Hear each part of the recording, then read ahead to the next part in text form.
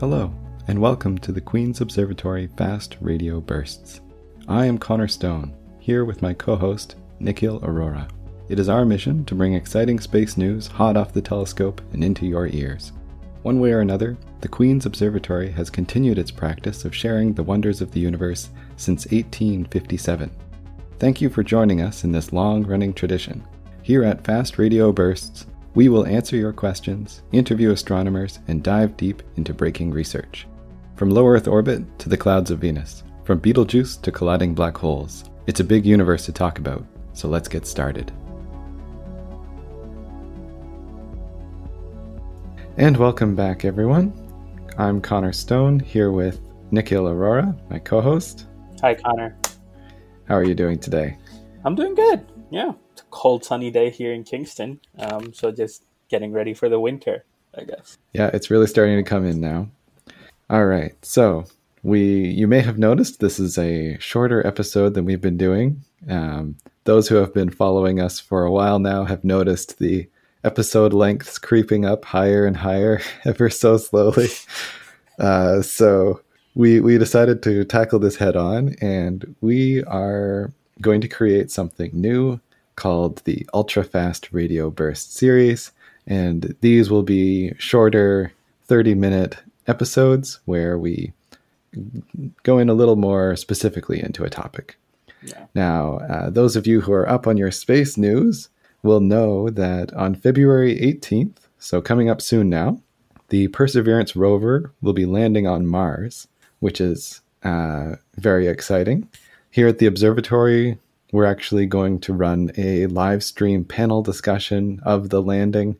So anyone who wants to know what's going on with the Perseverance landing, you should check out our Facebook page. We'll include a link for YouTube, and you can join in and watch the landing with us. Now, as preparation for this landing, because we're so excited about it, we're going to be doing our first Ultra Fast Radio Burst series about Mars exploration. So we're going to break down why is Mars interesting, what have we sent to Mars so far, and what is the reason that we're sending this new Perseverance rover to Mars. Yeah. So that's going to be our first 3-part series, and then we'll move on to a new series about space exploration afterwards. So what we're going to do now is part 1, and we're going to sort of lead up on what's so interesting about Mars. So Nick, why don't you lead off our discussion? Yeah, thank you, Connor. Yeah, so let's just start by talking about some basic facts about Mars. It's the 4th planet in the solar system. And one of the most amazing things about Mars is even when you look at it in the sky, and by the way, if you're in and around Kingston right now, you can look up and see Mars on a clear night in the winter. So if you look at it in the sky, it appears red. And so it's been dubbed the red planet. And there's a reason for that. And I think it's an interesting reason, and sort of what initially motivates all of these sort of probes and missions to Mars. And that's because Martian soil seems to have a lot of iron that has rusted. And so as you can imagine, when you rust any metal at your home, it gets slightly a red color. And that's what gives Mars the red color. But there's an interesting thing behind this rusting, and that is that you need oxygen for metals to rust. And that already points us to why Mars is just such an interesting object to us humans. It's because there might have been oxygen on Mars at one point in time. And that sort of then goes on with the question. I think in a majority of our Fast Radio Burst podcasts, we have talked about aliens once or twice, I guess. And so aliens are always interesting. Yeah. So I'm going to continue this tradition. Absolutely. And so this presence of oxygen or rusting of iron in Martian soil just directly leads you to think, what if there was life on Mars? Or is there currently life on Mars? And that's been kind of the question that scientists have been trying to answer one way or another. And so, and there's a reason for that. And that is because Mars is very, very similar to Earth. It's a day on Mars is only 24 and a half hours compared to 24 hours on Earth. A year is a little bit longer. It takes 687 Earth days for Mars to complete one orbit around the around the sun. Most of its atmosphere consists of a lot of carbon dioxide and water vapor, even though it has a very thin atmosphere. That's what is the sort of composition of it. And here's a fun fact. I think because Mars is much smaller than Earth, it has, not I think, it is much smaller than Earth, it has a lower gravity, which means, let's say, if you weigh 100 kgs on Earth, you go to Mars, you only weigh about 38, 40 kgs. And that really surprised me when I learned about that too, because I sort of grew up with everyone saying Mars is the sister planet to Earth. And so I thought, like, well, if we could just fix that atmosphere, everything would be basically the same. Yeah. But you weigh less than half what you would on Earth. Yeah, so gravity is a different thing on Mars, for sure. I really want to see Olympics on Mars someday. A lot of records will be straight up broken, if I can say that. But that's an important point that you put forward, Connor, because life in a low gravity environment would look very different to what it looks here on Earth. And so as far as the sister planet sort of thought comes in reality, when you match stats for planets, Venus seems to be the closest to Earth. But with the way we have done observations of Mars, it really truly does look like, in philosophy of the fact that there is life on Earth, Mars seems to be the sister planet. And also Venus is close to Earth in size, and it does have a nice thick atmosphere. Unfortunately, it's not a nice atmosphere. Right. It's a very aggressive, acidic atmosphere, which we talked about in our first episode of Fast Radio Bursts, how like aggressive the environment is on Venus. So Mars seems like a safer choice, even with the lower gravity. Absolutely. I completely agree. And so the temperatures on Mars are not that sort of hostile either. A good day on Mars would be a good temper, 35 degrees Celsius, which is maybe you go to Greece or Mexico for a beach vacation and you get that. And the colder aspects is minus 62. And I must say, lower temperatures have been recorded on Earth in cold. So it seems like even temperature-wise, Mars seems to be very close to what Earth is. I mean, minus 62 to 35 seems manageable, maybe not comfortable. Yeah. Well, yeah, I mean, it's not going to be comfortable, but it's definitely manageable for sure. And that's always had us wondering whether or not there might be life on Mars. Maybe before we go into the real sort of depth of the motivation of exploring Mars so much, we should really talk about one of my coolest aspects of Mars, and that is Olympus Mons. It is a mountain on Mars, and it is the largest mountain in our solar system. So Mount Everest is about 8 kilometers in altitude. Olympus Mons is 21 kilometers high, which is very large. So it's almost 3 Mount Everest is stacked on top of each other. Yep. In sort of surface area, it's about the size of France. My goodness. And so people have studied Mount Olympus or Olympus Mons through, the first one, which we're going to talk about in the next episode, the first sort of flyby mission, which was Mariner 9, and then through Viking, which landed near Olympus Mons. And they found that it was a volcano, which is, I think, a cool thing as well. So it used to be a volcano, but now it's just a dead mountain. So that seems pretty interesting to me. So now let's really move on to the motivations as to why Mars seems to be so interesting. And I think the biggest one is the fact that it's so close to us. And then you can move on and continue. And there have been arguments made all the way going back to 1500 years. And these arguments were initially sort of rooted in religion, because that's how the world was back then.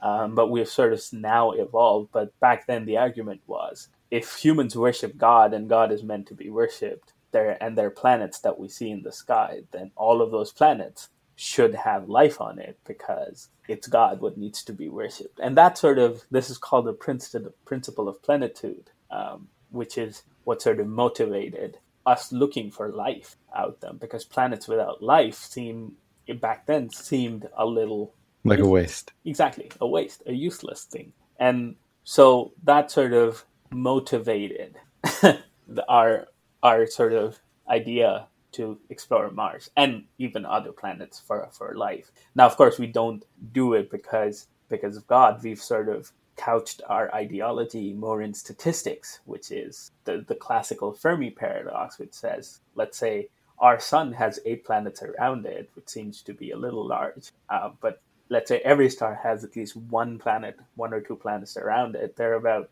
10 billion, 100 billion stars in the Milky Way. You're looking at billions of hundreds of billions of planets, and some of them have to have life.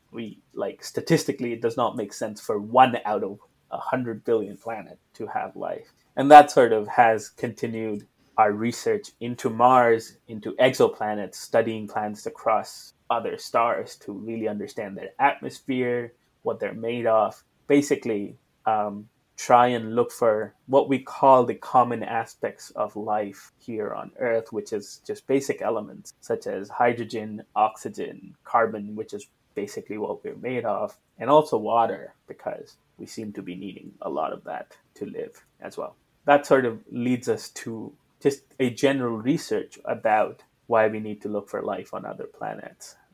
Mars, as I said, is just another rocky planet, very similar to Earth. It has ice caps, just like the Earth does, with the North Pole and the South Pole. While it's a little smaller, it still is very close. And that's why I think we need to have some sort of in-deep research into Mars to figure out whether there was life or there is life today. Yeah. So there's lots of baseline reasons to suspect something might be up with Mars.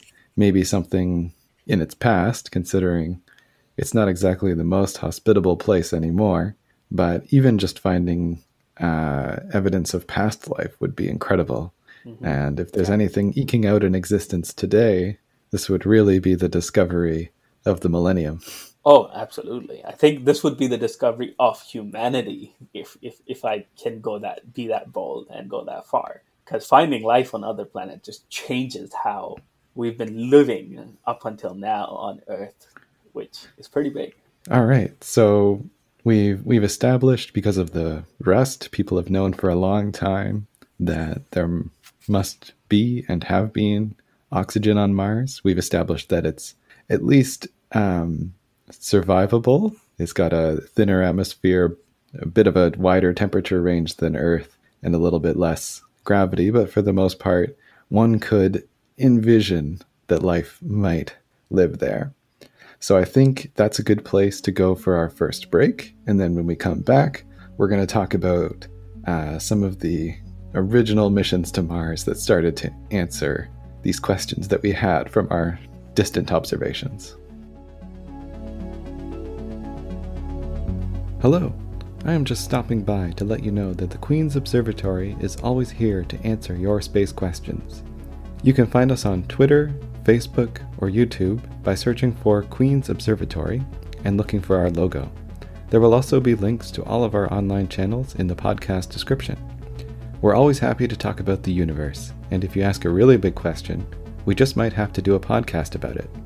Also, don't forget the McDonald Institute, the Royal Astronomical Society, and the Astronomy on Tap programs are all very enthusiastic about bringing the universe down to Earth. Links to these online programs will be available in the podcast description. And with that, let's get back to Mars.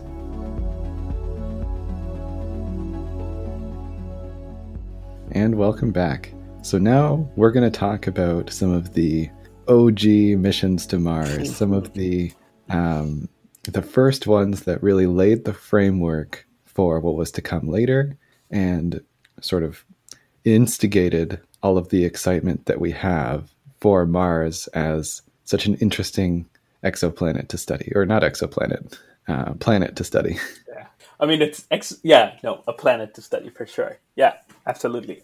Okay, let's get started, Connor. It's an exciting journey that we're taking over the next 3 episodes, and I'm really excited to talk about this. Okay, so let's just first do just a brief 35,000 feet kind of survey, as in just from that high up, just an overarching survey of how many orbiters, landers, satellites have been sent to Mars. And And the number is very surprising, at least when I found this out. It's 22.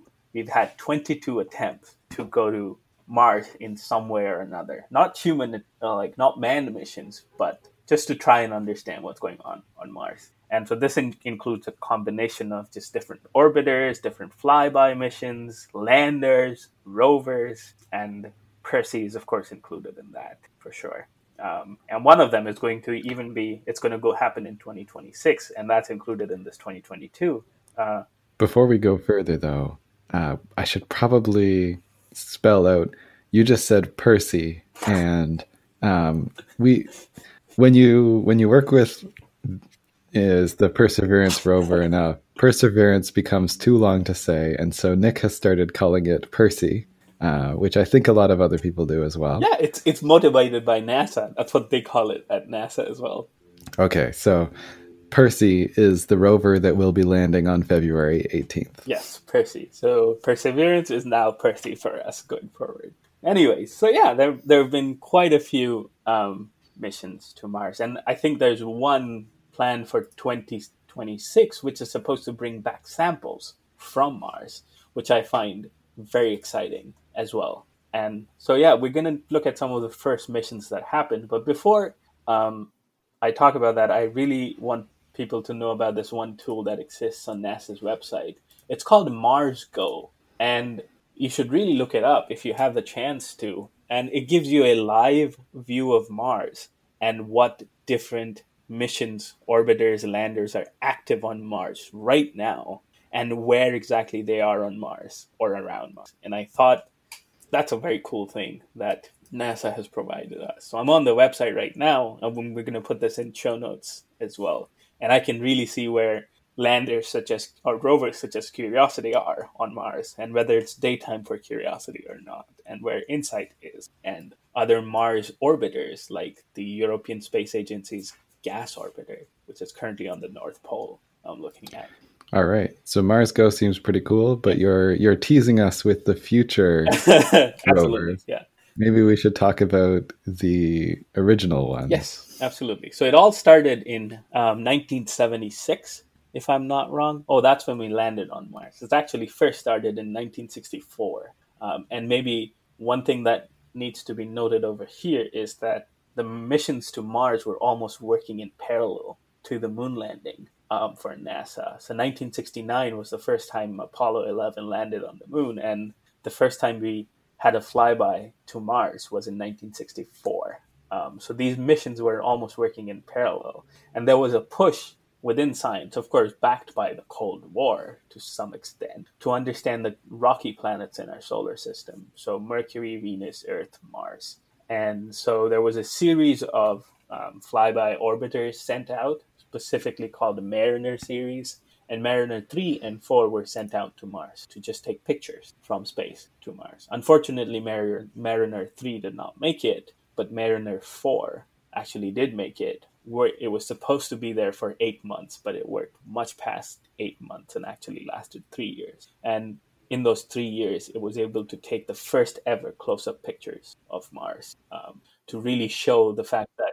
I think Mariner 4 gives us a little lesson about Mars missions. Is either they're like Mariner 3 and they crash and burn, or Mariner 4 and they go way past their expected lifetime. Absolutely. Yeah, that's going to be kind of a theme throughout this podcast series, where we're going to see that a particular rover was planned for a certain amount and it did way past it, or it just never started. So yes, absolutely.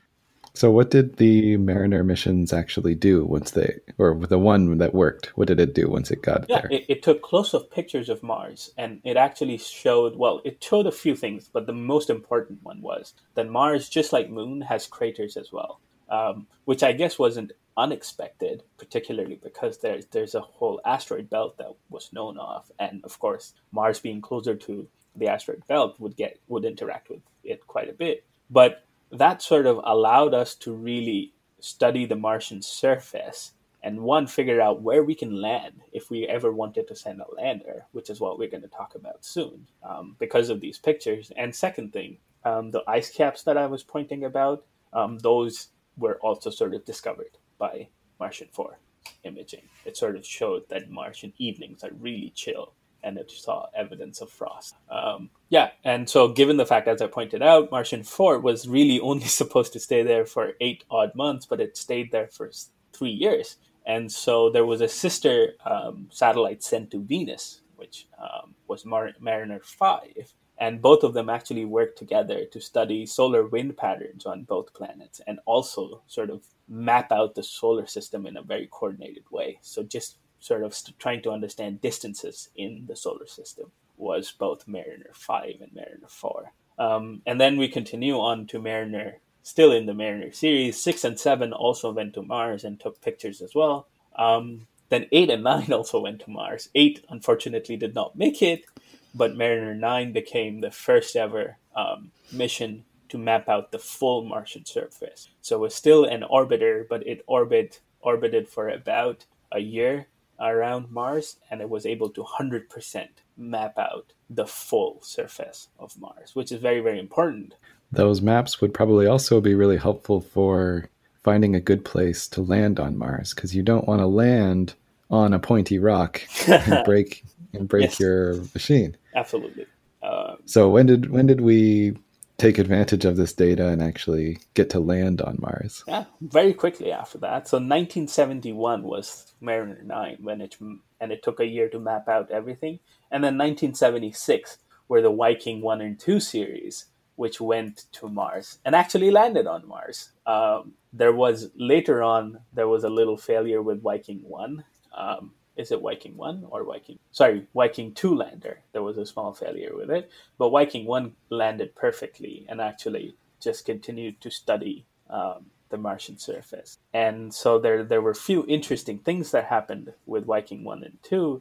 The first one was Viking 2 had what is called a seismometer on it. So it was able to measure sort of geological activities of Mars, and it found sort of signatures of earthquake. Unfortunately, it could only find just one signature before sort of the seismic instrument broke down, but it was able to sort of detect some sort of event. Then there were 3 experiments on both the Viking landers, which wanted to study the composition of the Martian atmosphere and soil to look for basically either presence or any evidence of previous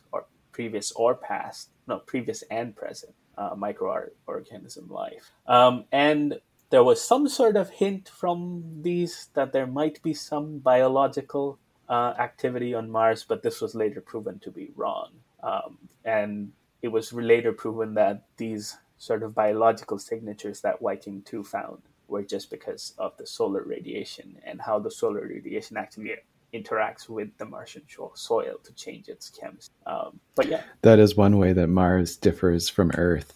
Because it doesn't have quite the same magnetic field. You do get more cosmic radiation, which are these high energy particles that can really mess with your electronics if you're not careful. Yeah, absolutely. And so, but it still actually allowed us to just motivate this exploration to Mars series, because we just saw a hint of biological evidence, even if it was later proven to be wrong. But it was just like, what if? And that sort of allowed us to continue going. And so then we kept sending flyby missions or orbiters to Mars, finally going to 1997 to what is called the Sojourner Pathfinder, which was the first ever rover to Mars. Now, there's a difference between a lander and a rover. A lander, once it lands, it stays where it is, whereas a rover, as the name suggests, is able to move around. And so this was the first time we actually put a vehicle on Mars to study Mars. And there are a couple of interesting things about Sojourner. One of them is how it was actually powering itself. And this was the same thing. It was actually discovered through the Viking lander, which was that because Mars has just about the same daytime as Earth, we could not always continue to use solar panel. And so both Viking lander and Sojourner actually had a plutonium source within them, which created nuclear activity to power the equipment on board for both of them, which I think is very cool. I think what we're going to see throughout this series is not only a better understanding of Mars, but sort of innovation in engineering in how to land, power, and move things around in hostile environment. And So maybe we should say a note about how Viking and Sojourner made it to the Martian surface. Yeah. What sort of techniques for landing did they use? So Sojourner used for the first time ever was able to actually enter the atmosphere, engage a parachute to slow down its descent, and then essentially just surrounded itself with airbags and just bounced on Mars for a while until settling down. And that's how Sojourner was able to land on Mars. And once it did, then it actually got rid of those airbags and started to work. Sounds like a bumpy landing, but kind of creative. Yeah, it is very creative. It was at the time, of course, now we do it differently, and we're going to talk about it when we start talking about Spirit, Opportunity, and Curiosity. But Sojourner, actually, this was a very, very creative way to do it, short of actually putting thrusters to sort of fight the descent. But yeah, and then Sojourner had quite a few equipments on board, which actually allowed it to prove one of the most important things that all of us in the scientific community were looking for, and that was Mars at one point of time had liquid water, and it was warm with actually a thicker atmosphere than it has today. And that's very, very important to support life, and which sort of now was back then an exciting thing, but fueled all of these further events or further missions that have been going on to Mars. Apart from that, it actually also found a few other interesting things as well, such as the fact that Martian dust was magnetic. I guess that makes a lot of sense because of the fact that, as I talked about it not in an earlier episode, as I talked about earlier, how Martian soil is red because of the high iron content. And so finding the fact that Martian dust was magnetic allowed it to further prove that it actually does have quite a bit of iron. They sometimes have to take a little bit of an indirect route to prove these things. Exactly. You can't really send a whole chemistry lab to Mars. You have to really send something very specific that's as light as possible, because it's quite expensive for every kilogram that you want to put on Mars. Yeah, absolutely. So, yeah, you can't just directly test for iron. You test for magnetism, which is clever. Absolutely, yeah. And the presence of that magnetism actually sort of suggested that Mars at one point of time had an active water cycle, which means that water actually did not just was on Mars, it was actually flowing around on Mars, which is also a very interesting thing because we have rivers flowing and oceans here on Earth. And if that is the case, then Mars was definitely at one point of time a very similar Earth. And so how did Sojourner figure out that there must have been flowing water on Mars? What did they use to sort of make that discovery? Well, so basically what it studied was it was studying the soil of Mars, and it realized that all of this iron could have actually come from the crust. So it was only small evidence that it might have an active water cycle. But it realized that some of the iron that is on the Martian soil right now might have actually come from deeper in the crust. And that can only happen when there's something moving, interacting with the crust. And it can't be air, therefore it has to be water, which could have sort of just pulled out some of the material from deeper in the crust and left it out on the surface. And so that's... They also managed to take pictures of some of the rocks, right? Yeah. And see that they were rounded, and you get this sort of rounded shape for the rocks by having them moving around in flowing water. Absolutely, yeah. So the friction of water will round out Mars as well, for sure. So it had 3 cameras on it, and it was able to take picture and proof. Sort of roundedness of rock might also indicate water movement. All right, so I think that we should end our first ultra fast radio burst there. We've sort of gone through some of the reasoning why everyone was interested in Mars before we had ever even gone there. With all that rust, it seemed like there must have been a lot of oxygen at some point. And then our first missions to Mars, a mix of very successful and not so successful attempts to get to Mars. Mars is notably a tricky planet to get to.